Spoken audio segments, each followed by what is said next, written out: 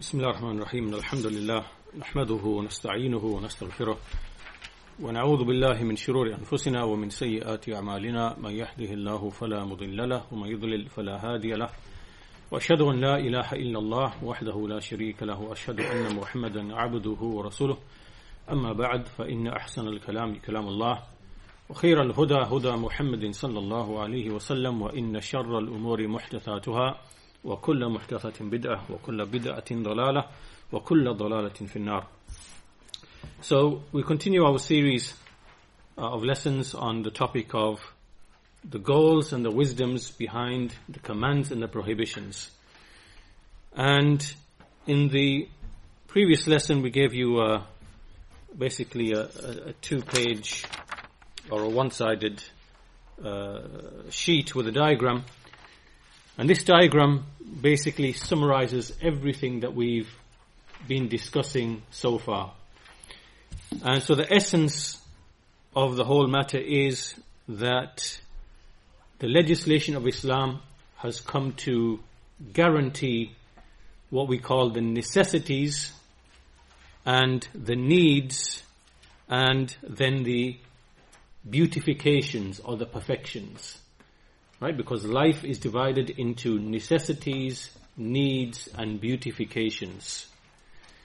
And the whole of the Sharia, the legislation of Islam, it has come, all of its laws, all of its commands, all of its prohibitions, they have come to guarantee these three things, or these three levels.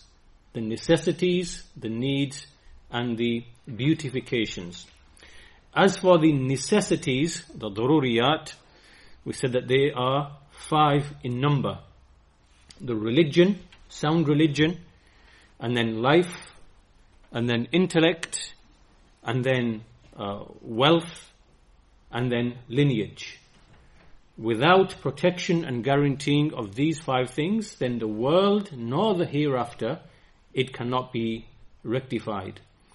And so, in the past, I believe we've had 5 lessons so far, if I'm not mistaken, 5 or 6.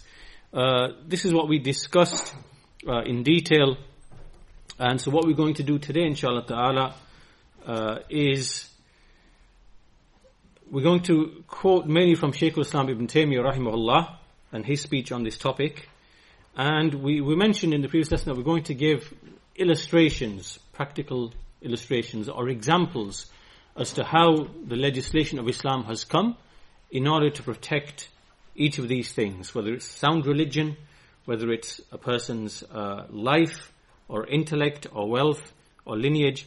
So today we're going to quote, all these quotes are basically from Shaykh al-Islam Ibn Taymiyyah, and we're going to look at specifically how the Sharia has come to preserve sound religion. What are the things that Islam has legislated or enjoined through which sound religion is protected? Because without sound religion, without religion remaining intact, and without people implementing the deen of Islam and establishing tawheed and establishing iman and establishing love of Allah, love of His Messenger, then the deen erodes and disappears. So we see that within Islam there are many things which are enjoined through which the preservation of the religion is guaranteed. So all these quotations are going to be from Shaykh al-Islam Ibn Taymiyyah. So we'll begin first of all with his commentary on the hadith, the famous hadith in which Allah Azza wa Jal, He says that I have prohibited Ya ibadi inni harramtu dhulm ala nafsi waja'altuhu bainakum muharrama. O my servants, indeed I have made oppression to be unlawful upon myself, and I have made it unlawful between you. Now in this hadith, if you look at, there are actually 10 sentences in this hadith, but at the beginning we see that it's a hadith Qudsi as well, that Allah Azza wa Jal, He mentioned 4 things. So He said, after mentioning the prohibition of dhulm, He said, all of you are misguided except the one whom I guide. So ask guidance from me. فَاسْتَحْدُونِي أَهْدِكُمْ. And all of you are hungry except the one whom I feed.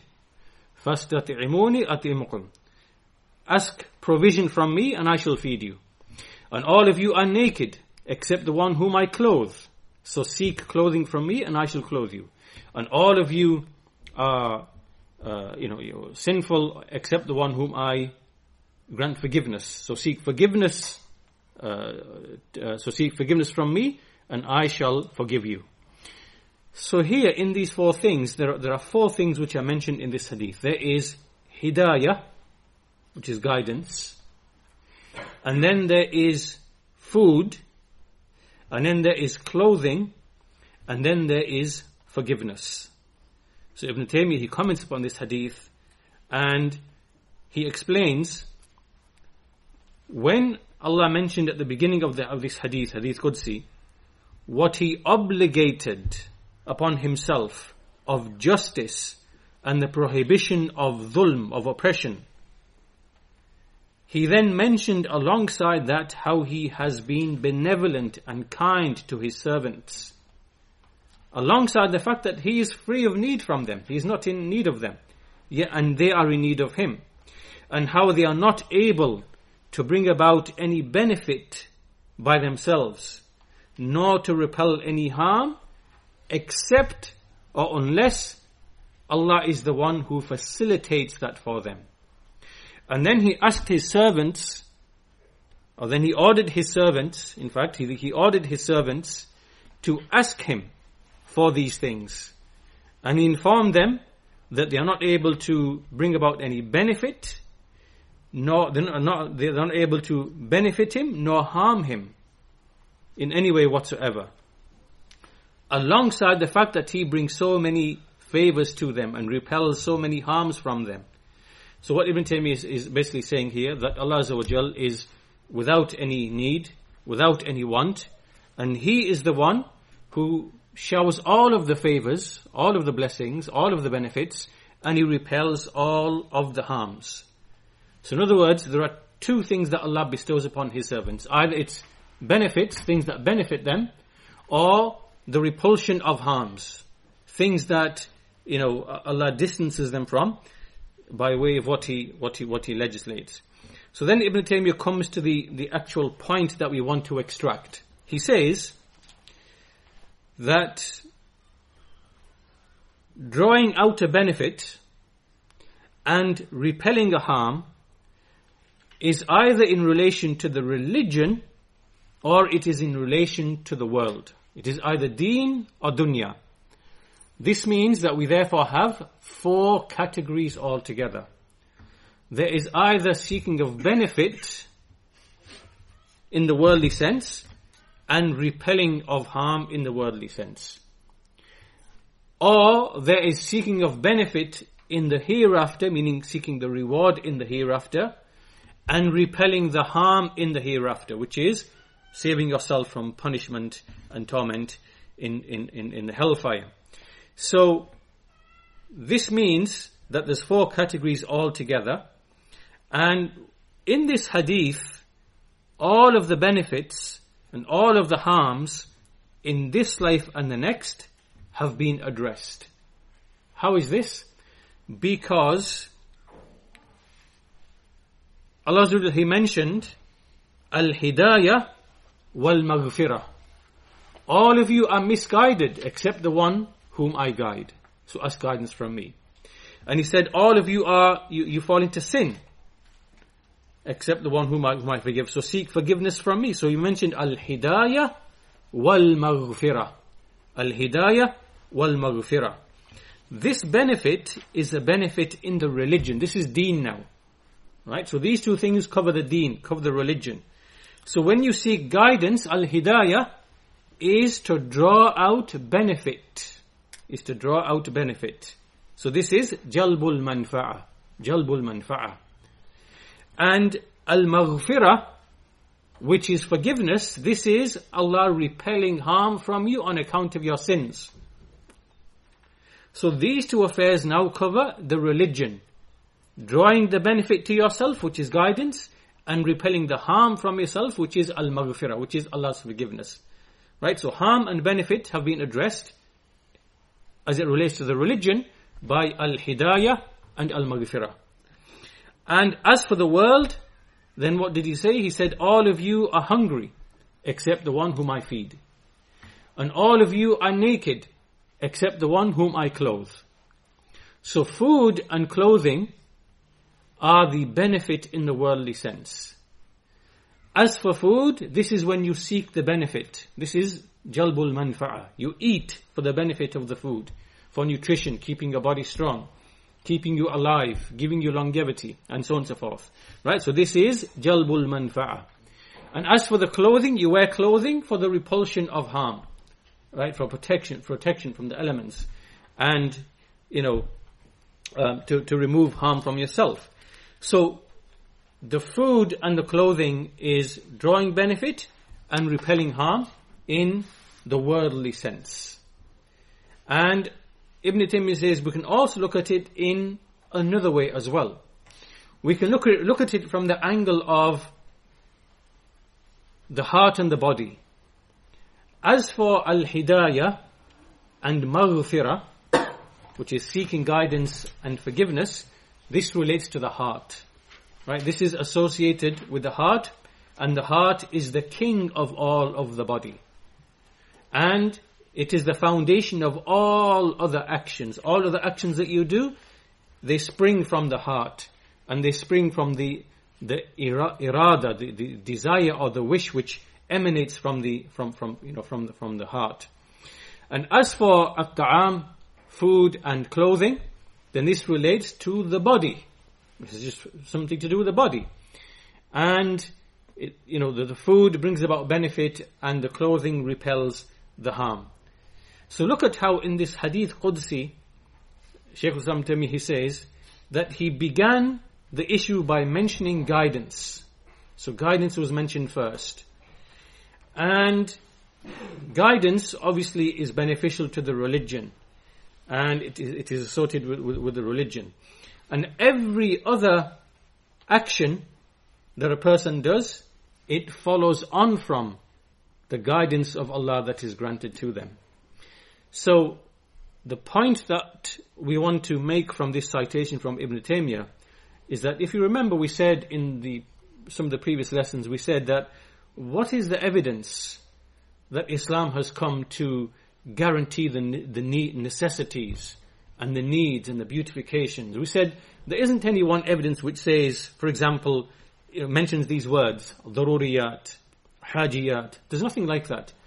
But the whole Quran and the Sunnah, when you look at it and you reflect upon it, you find that it is replete.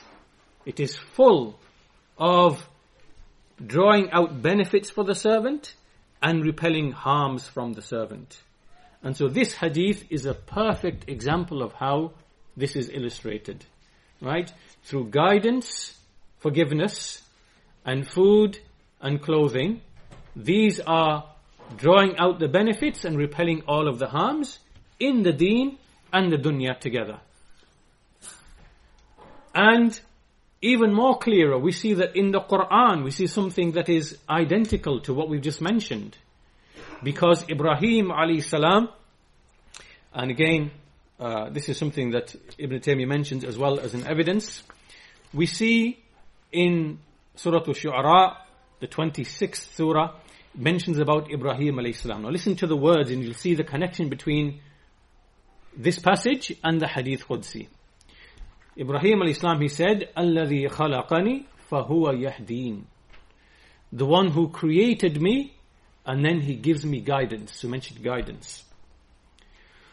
وَالَّذِي هُوَ يُطْعِمُنِي وَيَسْقِينَ. And the one who gives me to eat or feeds me and gives me to drink. So here now it is mentioned food and drink. And then he said, وَإِذَا مَرِضْتُ فَهُوَ يَشْفِينَ. And when I fall ill, he is the one who cures me. وَالَّذِي يُمِيتُنِي ثُمَّ يُحْيِينَ. And the one who will cause me to die and then bring me back to life. وَالَّذِي أَطْمَعُ أَنْ يَغْفِرَ لِي خَطِيئَتِي يَوْمَ الدِّينِ. And the one whom I hope will forgive my sin on the day of judgment, on the day of judgment and recompense. Look at how the same things are mentioned in this passage. So he mentioned first of all the one who created me and gives me guidance. This now guidance is drawing benefit in the religion. In the religion. And the one who feeds me and gives me to drink, and when I fall ill, he is the one who cures me. Look at how this is now drawing out benefit in terms of food and drink, and then repelling harm when it comes to disease and malady. Right? Because Allah is the creator of all of the causes and the effects and the ways and the means. And so therefore when we treat ourselves, Allah is the true healer. Allah is the true, He is the Shafi, He's the one who actually cures in reality. So this now is drawing benefit, jalbul manfa'a, drawing benefit to oneself and repelling harm from oneself in the worldly sense. Then he said, the one who will cause me to die and will cause me to bring me back to life again, and the one whom I hope will forgive me my sin on the day of resurrection.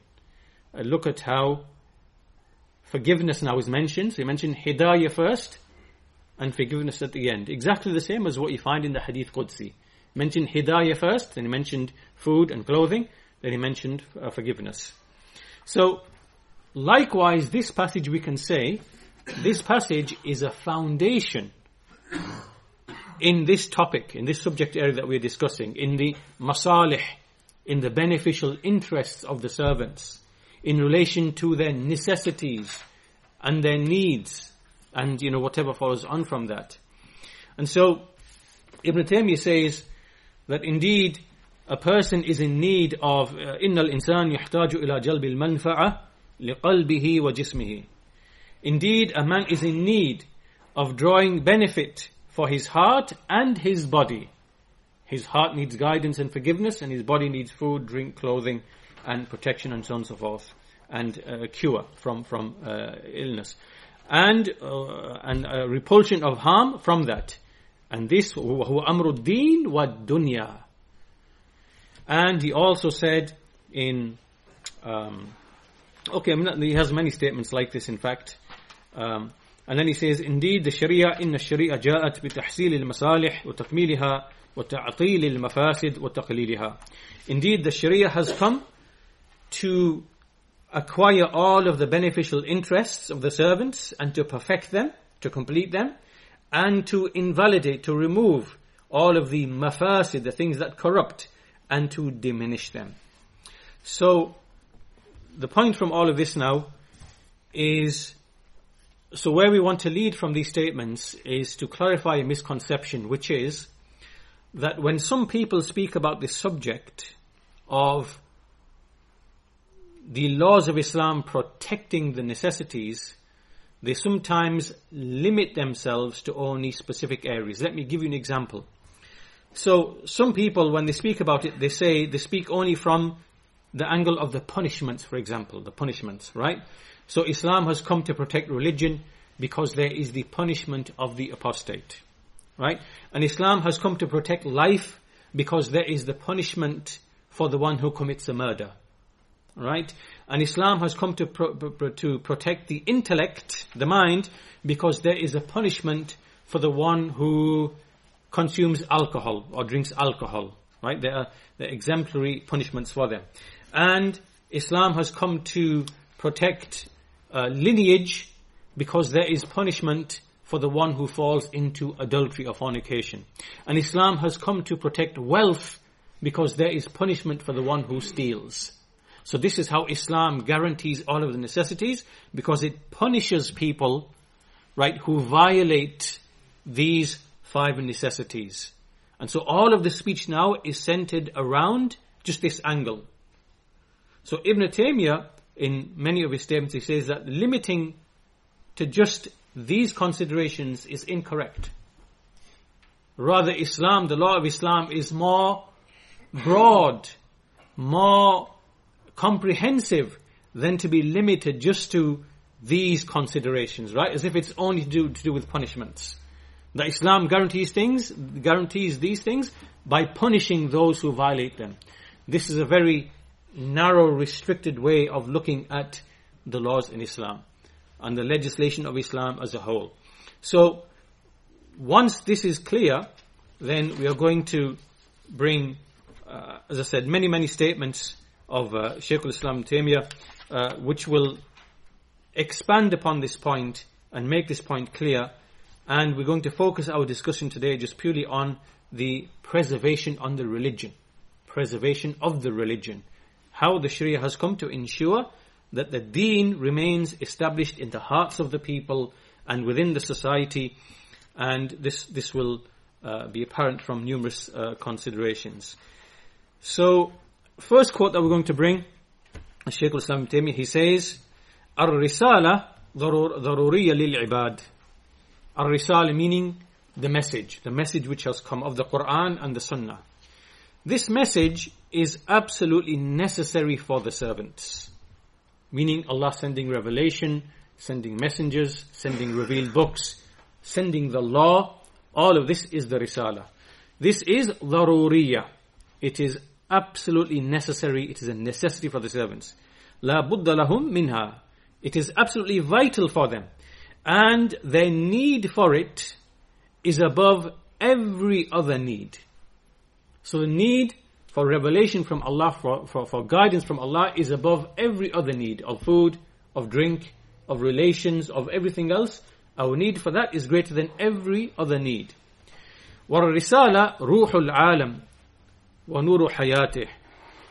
This risala is the spirit, is the soul of the world and the light of its life. It is a spirit and life to the world. So without Allah sending this guidance or this risala, then this world doesn't have a spirit, nor does it have its life have any light. So what rectification is there for the world when it is devoid of its soul, of its spirit, and of its light, and of its life? And the disbeliever is in the darknesses of disbelief, is in the dhulumat, darknesses of disbelief, and shirk. And the person who's upon this or in this, he is not living. This is not a living person. Even though physically he's living, when he's absent the spirit of revelation, the soul of revelation, and the light and the life of revelation, then he is not actually living, even though physically he has life just like animals have life. Animals live. They don't have the spirit of revelation, the ruh of revelation, nor the light of revelation. They are living nevertheless. And so when a person who is in the darknesses of disbelief and shirk, then his life resembles that. But as for true life, then this true life is what Allah sends by way of the Risala. And if the servant does not acquire the light of this message and its life, then his heart will die. His heart will die. It will die in such a way that life can never ever be hoped for it again. Or he will be so miserable in his life, he will be so miserable that he will never have any happiness alongside his life again. Alright, so in other words, true happiness is the happiness which is brought about by way of the Risala.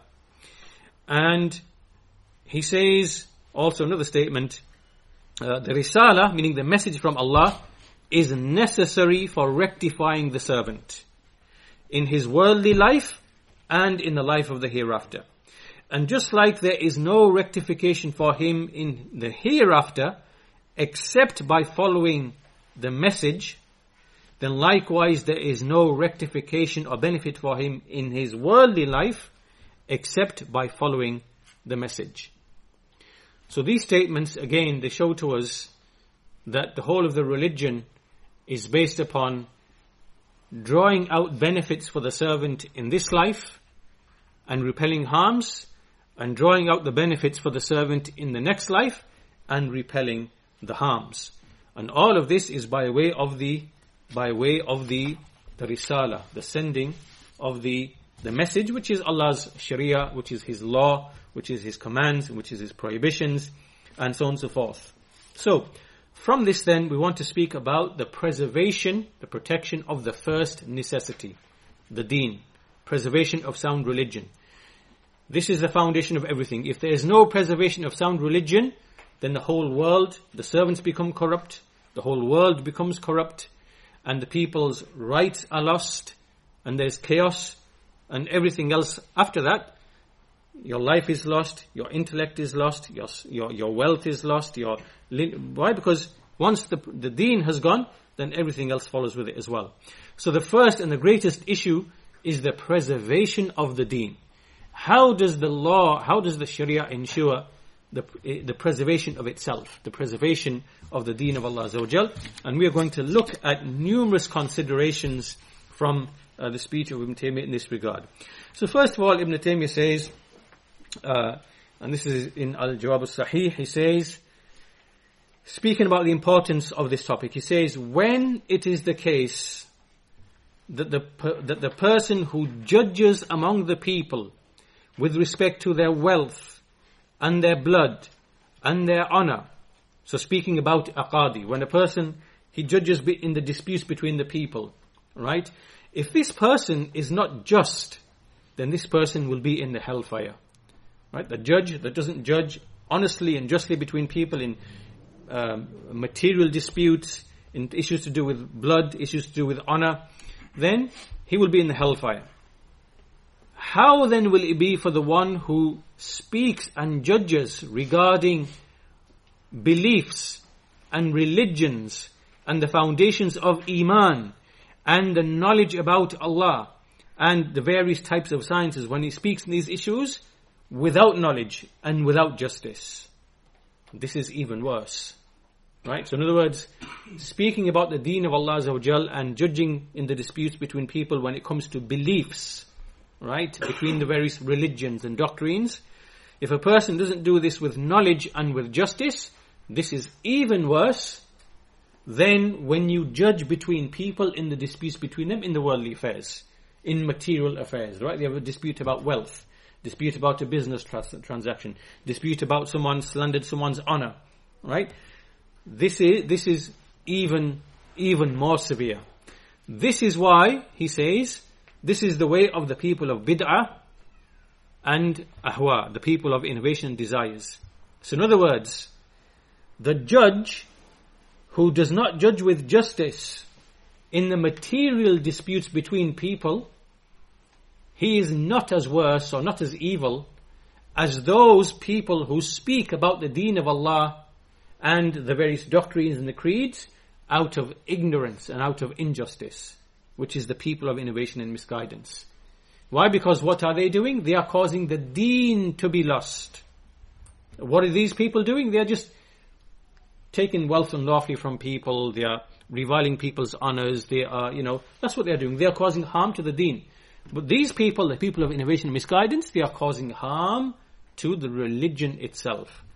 So he then mentions that the verse in the Quran, وَيْلٌ لِلْمُطَفِّفِينَ, Surah Al-Mutaffifin, woe be to those who are engaged in fraud, shady dealings, right? الَّذِينَ إِذَا اقْتَالُوا عَلَى النَّاسِ يَسْتَوْفُونَ وَإِذَا كَالُوهُمْ أَوْ وَزَنُوهُمْ يُخْسِرُونَ. Those who, when they want their measure from others, they demand full measure. Right? They want every last bit that they deserve. They want it. But when they are, made to weigh and measure, then they want to give less. Right? So Allah curses these types of people.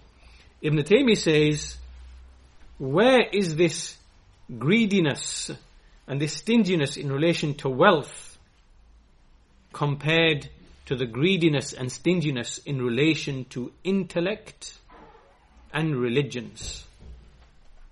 Right? So meaning that when a person is stingy and greedy and, he doesn't deal with justice in relation to matters of intellect and matters of doctrines and beliefs, right? This person is worse than the one who does it in material affairs. So meaning he's speaking here, for example, of many of the people of innovation where they refuse to submit to the truth and they refuse to accept sound reason when it is presented to them, right? And they want to adhere to their falsehood. These people are worse in their stinginess in relation to sound reason and sound beliefs than the people who basically cheat from the people in, weights and measures and so on and so forth. So the point being from these quotations is that Ibn Taymiyyah considers that the preservation of the religion is the foundation of everything else, is greater than everything else. And he will illustrate for us how Allah Azza wa Jal in what He has legislated and the Messenger Sallallahu Alaihi Wasallam in what he has legislated, how they have guaranteed the preservation of this religion in the hearts and the minds of the people. So we're going to look at how, as we said before, min janib al-wujud wa min janib al-adam.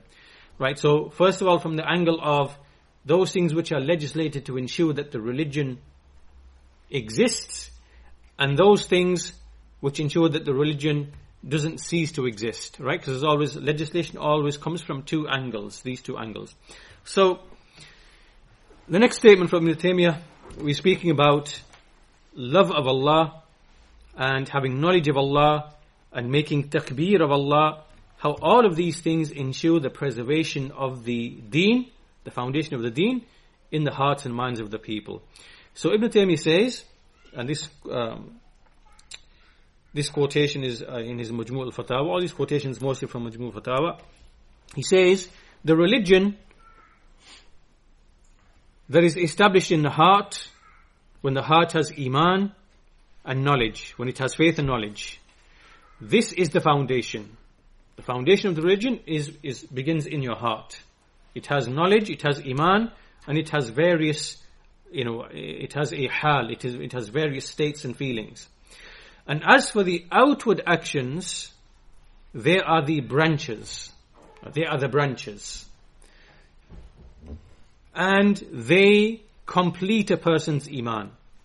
So the religion, when the religion is first established, then it is established from its foundations, which is in the heart, and then it is completed through its branches. And this is what we find that Allah Azza wa Jal in Makkah, He revealed all the foundations of the religion when the Messenger of Allah was in Makkah. The usul of Tawheed, the foundations of Tawheed. All these were revealed in Makkah. Likewise, all of the parables, the amthal, that are given in the Quran, you find that they give you rational analogies and, al-maqayis, rational analogies and examples and illustrations. And likewise the various stories of past prophets and messengers, and likewise threats which are made of punishment, and promises which are made of reward. Where were all of these? They were in Makkah, to lay the foundation of the religion in the hearts of the people. Right? Because the asal of the deen begins in the heart, and these topics, they were revealed in Makkah. Then he said, ثُمَّ أَنزَلَ بِالْمَدِينَةِ لما صار له قوة فروعه الظاهرة من الجمعة والجماعة والأذان والإقامة والجهاد والصيام وتحريم الخمر والزنا والميسر.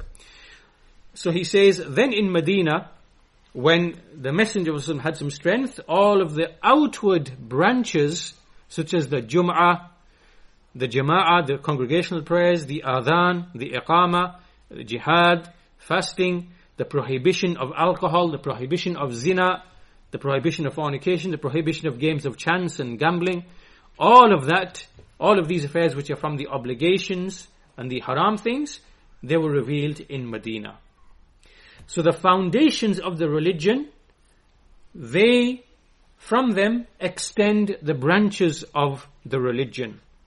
And the branches of the religion, they complete the foundations of the religion and they preserve and protect it. So when there is any deficiency outwardly, then it will always begin from the branches.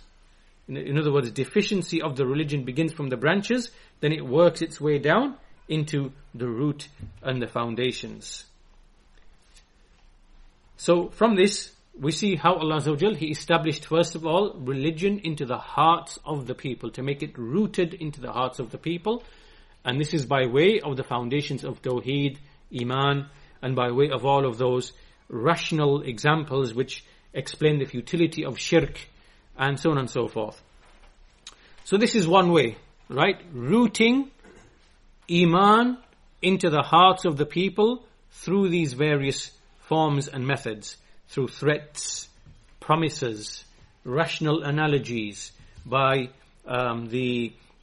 mentioning the resurrection, mentioning Tawheed, and so on and so forth, right? This is to ensure the existence of the religion into the hearts of the people. Second illustration is the instilling the love of Allah Azza wa Jal and His Messenger into the hearts of the people. Right? This is to maintain the preservation of the religion. So as you know in the hadith that no one will taste the sweetness of Iman until Allah and His Messenger become more beloved to him than everything else, and that is, does not love his brother except for the sake of Allah, and he hates to return back to disbelief more than he dislikes to be entered into the hellfire. That hadith you're aware of. Ibn Taymiyyah comments upon this, and he says that the love of Allah on behalf of the servant, it is completed by three things. So the first of them is that Allah and His Messenger are more beloved to him than everything else besides them both. Because loving Allah and His Messenger is not something where you just have the asl of the love. It's not something where you say, I love Allah, I love the Messenger. So basically, the asl of the love is there. This is not enough. Rather, it has to be a love which is above every other type of love. Right? This is the love that is being spoken of. That has to exist in the heart of every single believer. Then, when he loves others besides Allah, it has to be for the sake of Allah as well. So you love your brother for no other reason, only for the sake of Allah Azza wa Jal. And thirdly, you hate what opposes Iman, meaning you hate to go back to kufr, greater than you would hate to be thrown into the hellfire. Right? So this is now, and this is just one quotation, there's probably many other quotations as well. The point being from this, look at how Islam has come to instill the love of Allah, genuine love that is, into the hearts of the believers. This is genuine love, right? Genuine love is love that is followed by obedience. Obedience with the law. So basically, the love of a Muslim for Allah and His Messenger is not like the love of a Christian for, the Father in Jesus. Because that is a love that's devoid of any compliance. Because there is no law to follow. Right? There's no obedience. You just say, I love Jesus, and just merely because of my love, I will now receive salvation. Right? There's no legislated prayers. There's no legislated actions. There's no, upon which your salvation requires. Right? So the way that Islam instills love into the hearts of the believers and makes that love conditional upon obedience. قُلْ إِن كُنْتُمْ تُحِبُّونَ اللَّهَ فَاتَّبِعُونِي. So if you truly love Allah, then follow me. Allah will love you. Right? This, we can see now clearly how Islam will be preserved, and its shara'i', meaning the outwardly observed legislated actions, because they've been made essential to Iman and essential to a person's love, then it ensures that the religion remains. It is preserved. In a way that you do not see with Christianity for sure. Right? Or any other religion which has been altered and which has been changed. So this now is a second illustration. The first one was just about Iman, instilling Iman in the hearts and Tawheed. This one is now to do with Mahabba, instilling love in the hearts of the servants. The third statement that we're going to look at is just the issue of takbir. Takbir. And this is a tremendous, insightful statement from Shaykh Islam Taymiyyah about takbir itself. Takbir is when we say, Allahu Akbar, Allah is the greatest. So this is a beautiful passage. He says, من المعلوم أن تكبير الله مشروع ليلة الفطر وأيام الأضحى عقب الصلوات. He says, it is known that making takbir of Allah is legislated on the night of the Eid of Fitr, and likewise on the days of the sacrifice, on the days of the Eid al-Adha, then after them, after the prayers. And likewise, when you make sa'i between Safa and Marwa, so when you make Umrah or Hajj and you go between the Safa and Marwa, likewise you make takbir. Likewise during war, you make takbir. Likewise when you are ascending, like an elevated, like a slope or a hill, it's legislated to say Allahu Akbar. Likewise in the adhan, we make the takbir. Likewise during the prayer, we make takbir as we move from position to position. Other such affairs. So Ibn Taymiyyah then goes on to mention many texts from the Sunnah to mention all those situations in which making takbir is legislated. Then, after that he says, takbir is also legislated in repelling the enemy from the shayateen, from the devils among the men and the jinn. And also in repelling the fire, which is an enemy to us. The fire is an enemy to us, the hellfire. And likewise, all of this, when we look at the way in which takbir has been legislated, he says that takbir has been legislated in all of the major scenarios and situations. All important major scenarios and situations, the Eids, during jihad, when engaged in difficulty, when going uphill, and all these major scenarios and situations, we find it is in fil mawadi' al-kibar. Why? Because these are scenarios where basically many people gather, or it is where tremendous action is being done, like the sa'i, for example, or the situation is such that it's a very dire situation, such as, for example, in jihad in the path of Allah. And in all these scenarios and situations, this takbir is legislated to make clear that Allahu Akbar, that Allah is the greatest. Allah is the greatest. And that His kibriya, that His grandeur, that it is something that dominates the hearts in all of these scenarios, in all of these difficult situations, or situations where lots of people are gathered, huge numbers are gathered, so that it is the greatness of Allah which is dominating the heart, and not the huge numbers, for example, or the difficulty of the scenario. Like, for example, it's jihad in the path of Allah, or if it's you're struggling to walk up steps or up a steep incline, right? So Allah's greatness is dominating the heart in all of these different scenarios. He then says, so he says that His greatness is dominating the hearts over the greatness of these individual affairs. And thereby the deen is all for Allah. It belongs to Allah. It belongs to Allah. And that the servants are extolling the greatness of Allah. So by way of this, two objectives are fulfilled for them. First of all, the objective of worship. So they are worshipping Allah as they are making this takbir in all of these scenarios. And they are, glorifying Allah, they are aggrandizing Him, making Him great, declaring Him to be great in their hearts. And likewise, وَمَقْصُودُ الْإِسْتِعَانَةِ, they are also achieving the goal of seeking aid from Allah. So this takbir, there's two things in it. The first is you are worshipping Allah, the heart is glorifying Him and declaring Him to be great. And secondly, the heart is seeking aid from Allah. It is making isti'ana by way of this takbir.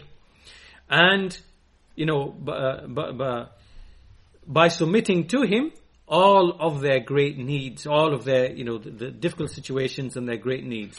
For this reason, وَلِهَذَا شُرِعَ التَّكْبِيرِ وَلِهَذَا takbir has been legislated for, meaning in different situations, for guidance and for sustenance and for support. Al-hidayah wal-rizq wal-nasr. So basically, if you look at the issue of rizq and the issue of guidance and the issue of aid and support from Allah, if you were to look at, for example, the text in the Quran, the text in the Sunnah that relate to either guidance or the issue of sustenance or the issue of support from Allah, you will find that Allah's greatness is being declared in those texts or in those supplications. Why? Because he says that these three are the things that all people seek. They seek guidance, and they seek rizq, and they seek aid and assistance. And as for rizq, as for provision and assistance, aid and help, then a person only benefits from them in the world. But as for guidance, then its guidance, encompasses the hereafter as well. So, this is why in all of these three types of things, takbir has been legislated. And this is because guidance is the greatest favor that Allah has bestowed upon mankind. And so, Ibn Taymiyyah has mentioned here the wisdom behind making takbir, when we make takbir, in many different situations and scenarios. And in particular, in moments of seeking guidance, and moments of seeking provision, seeking rizq from Allah, and in moments of seeking aid and assistance from Allah. So this now is a third way that we can see how the Sharia, in the perfection of its legislation, how it makes the takbir of Allah to dominate our hearts in times and situations where we see or experience things which are great and mighty. Whether it be large numbers of people, right? So Jama'ah, the adhan is made, Allahu Akbar, Allahu Akbar, Allahu Akbar. Likewise on the days of Eid, we make the takbir of Allah Azza wa Jal. Likewise in difficult situations. So Ibn Taymiyyah has explained to us here, has mentioned in fact many things here of the wisdom behind the legislation of takbir, the wisdom in the specific scenarios in which takbir is predominantly found, and what is meant by this takbir. It is to worship Allah on the one hand, and secondly it is to seek isti'anah by way of Allah.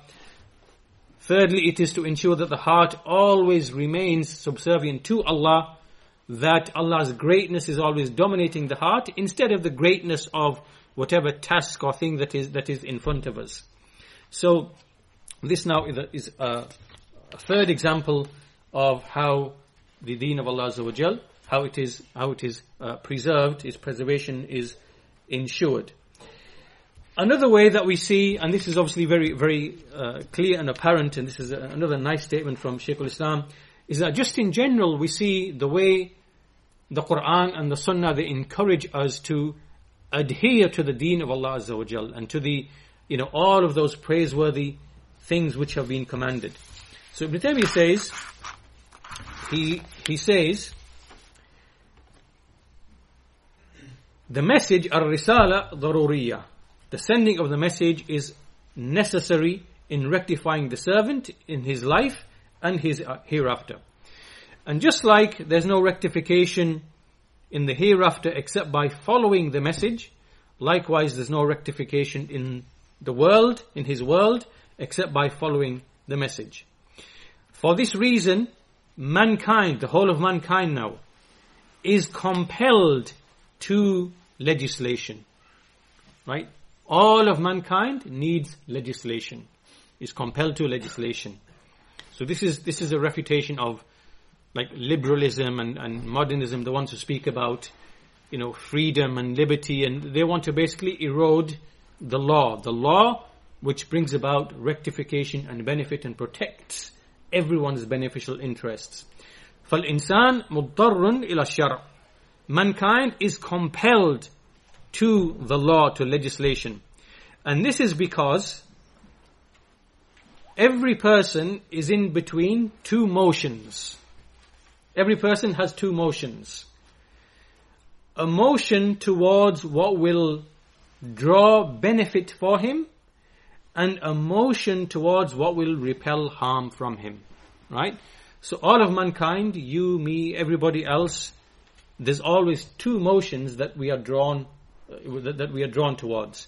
Either we are drawn towards something that's going to bring about benefit, or we are drawn towards something that's going to repel harm. And the legislation is the light which distinguishes between what is harmful and what is beneficial. Right? So try to picture what's going on here. Every human, by his instinct, he has a motion either towards what will benefit him, or a motion towards repelling what will harm him. Right? So he's drawn to these two things.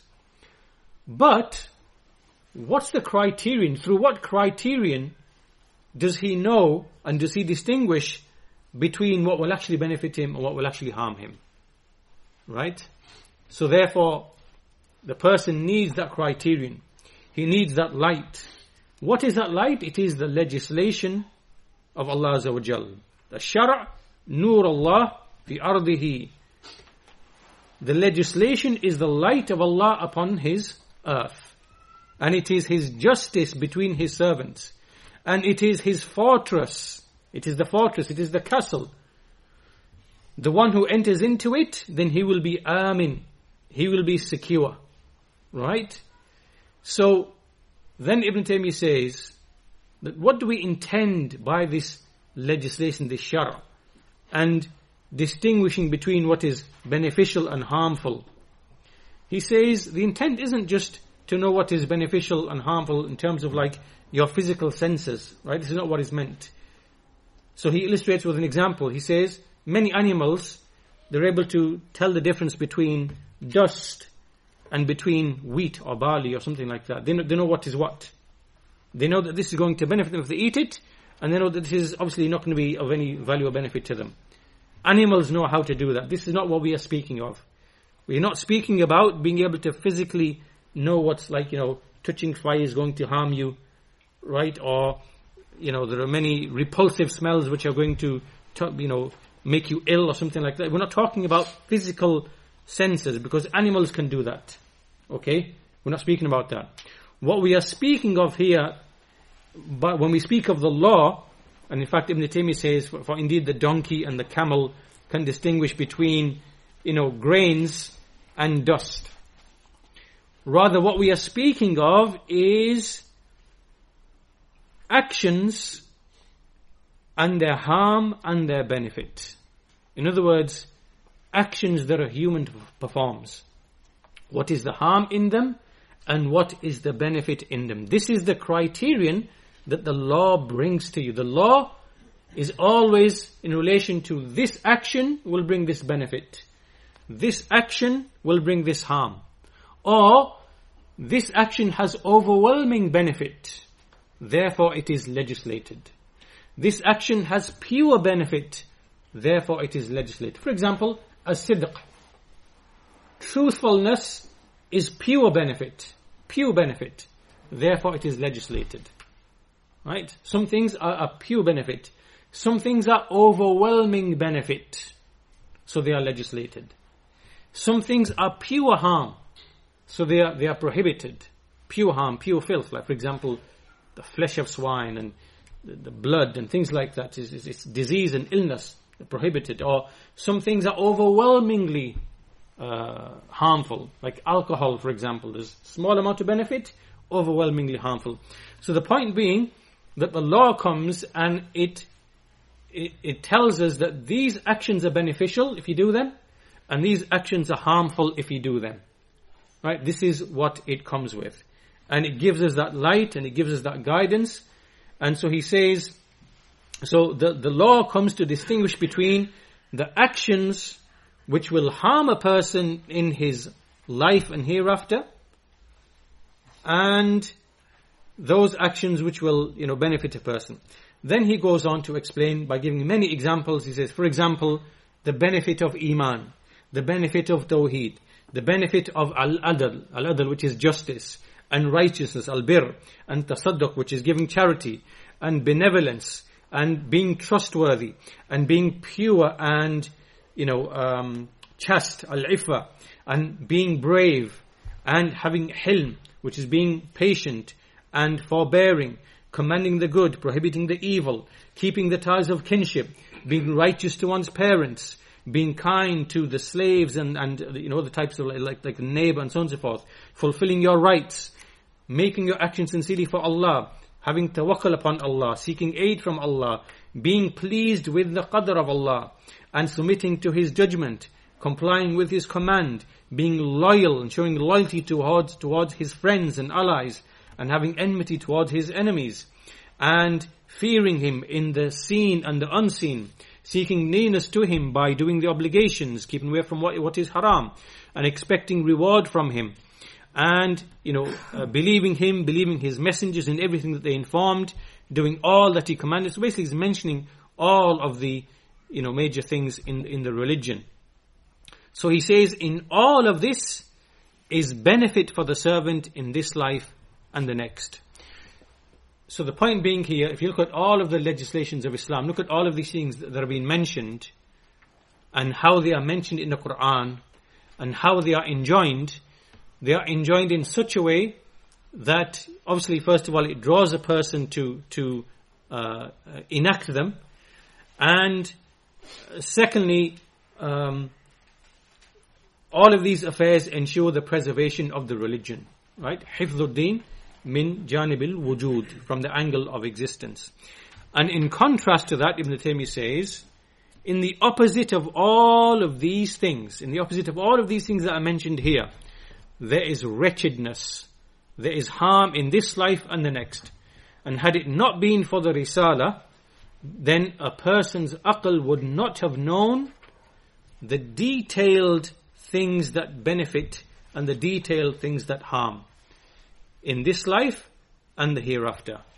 So this shows the tremendous favor of Allah Azza wa Jal, in that when a human is pulled in two ways, he's being pulled towards what he wants to be of benefit to him, and pulled towards what's harmful to him, he doesn't have the intellectual capacity on his own to make distinction what is actually harmful and what is actually beneficial. So the law of Allah Azza wa Jal has come and has relieved him of that burdensome task. Right? He does not need to do any long-term observations or do any scientific experiments or whatever else, or in order to find out what is beneficial and wholesome, what is harmful and impure in terms of actions or deeds. The legislation of Allah has come and has freed his mind from having to figure out these things. And this is from the greatest of the favors of Allah Azza wa Jal upon His servants, as a result of which they have true life, true happiness. And obviously, by now, this should be very clear to you. We don't need to give, we've mentioned examples and illustrations of this in many of the previous lessons. I'll remind you with two quick examples. With alcohol, right? Muslims are the greatest population on this planet who do not drink. And as a result of them not drinking, life is saved, intellect is saved, wealth is saved, lineage is saved, right? The people of any nation, all of the people in this country, need to be grateful to Muslims, because every Muslim who does not drink means less dead people on the roads, means less domestic violence, means less burden upon the health systems of the country, right? How much does alcohol cost these people on a yearly basis? How much does it cost the NHS? Right? So this is why we look at these people. On the one hand, we feel sorry for them because they are upon the darknesses of disbelief. And then, on the other hand, we laugh at the foolishness of their intellects, the stupidity of their intellects. Right? you spend, I don't know what it was, I checked some newspapers, I don't know how many billion is spent just to deal with all of the problems that alcohol brings into society. Right, causes many types of cancers, domestic violence. 50% of it is, alcohol-related crime. People being killed on the roads due to drink driving. Intellectual capacity lost because of that. So many things, and billions and billions and billions and billions. Right. So what these people do is that they allow that which is unlawful and harmful, and then legislate in order to limit the harms. Whereas Islam comes and cuts off the malady from the very beginning. Ends at the very beginning. Right? So, this is one example. We can give many other examples. You understand the point. So, all of that time that is spent upon medical research and this, it's all wasting money. Just stop alcohol and you'll bring tremendous benefits to your society. And so anyway, we don't need to digress into that, but this is the point that we need to understand in the various legislations that Islam brings to you. The same thing can be mentioned, for example, about the interaction between men and women. How, needless interaction between men and women in society is something that over time is going to lead to tremendous problems. And that's why now, you see, for example, this issue about harassment in the workplace, right? There's many, many headlines. You can go and find the headlines online, just do harassment workplace, and you'll find news from all across the world. It's uniform, right? I made a list of maybe 20, 30 reports in the news and research. And it's from all across the world, in different cultures, from Japan to Australia to America to India, in every place where alcohol is consumed. And not just, it's across every industry as well. So it's in the sky, in the airplanes, it's in the hospitals, it's in the military, it's in the education, it's in even in government and parliament, it's in every place, right? And what's happening is there's sexual harassment, and it's males harassing females, and it's happening because of too much friendliness and familiarity between the two, male and female, and then the male misreads or misunderstands the friendliness of the woman as somehow it's a hint towards something. The man misreads, right? And then this leads to harassment and things like that, or whatever. And this is, you will see the word, it is, what do you call it? Is it a pandemic, or what do you call it? There's a word that they use for it.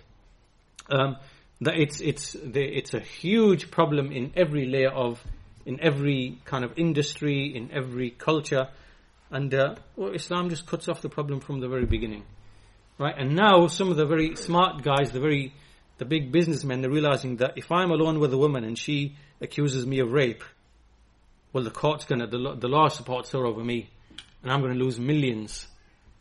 Right? So some of these, you'll find newspapers saying that some of these guys, top level businessmen, saying to their lower executives, do not ever be alone with a woman. Do not be alone with a woman in the workplace. Right? But what are they scared of? They're scared of being sued for harassment or for rape. Yeah? Where Islam has freed us from that. We don't need to go through this experiment of, tens and tens, decades. Islam has come with complete guidance. So, the point being that the soul is inclined towards what will benefit it and inclined towards repelling what will harm it.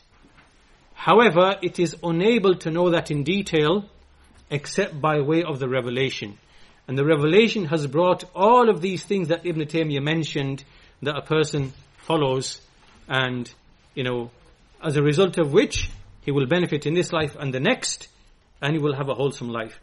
As for those people who follow the opposite of that, they will be in misery, they will have harm in this life and the hereafter, and had it not been for the Sharia, then no one would have been able to distinguish the details of what is beneficial and what is harmful. So he says, Allah Azza wa Jal sent messengers to them, revealed books upon them, explained the straight path to them. Had it not been for that, they would have been like the animals, rather even in a worse situation than the animals. So anyone who accepts the message of Allah, remains steadfast upon it, he is from the khairil bariyah. He's from the best of the creation. And anyone who rejects it or departs from it, he is from the sharril bariyah, the most evil of creation. And he's in the worst situation than the dog, the pig, and all of the animals. Right? The one who refuses the message of Allah Azza wa Jal.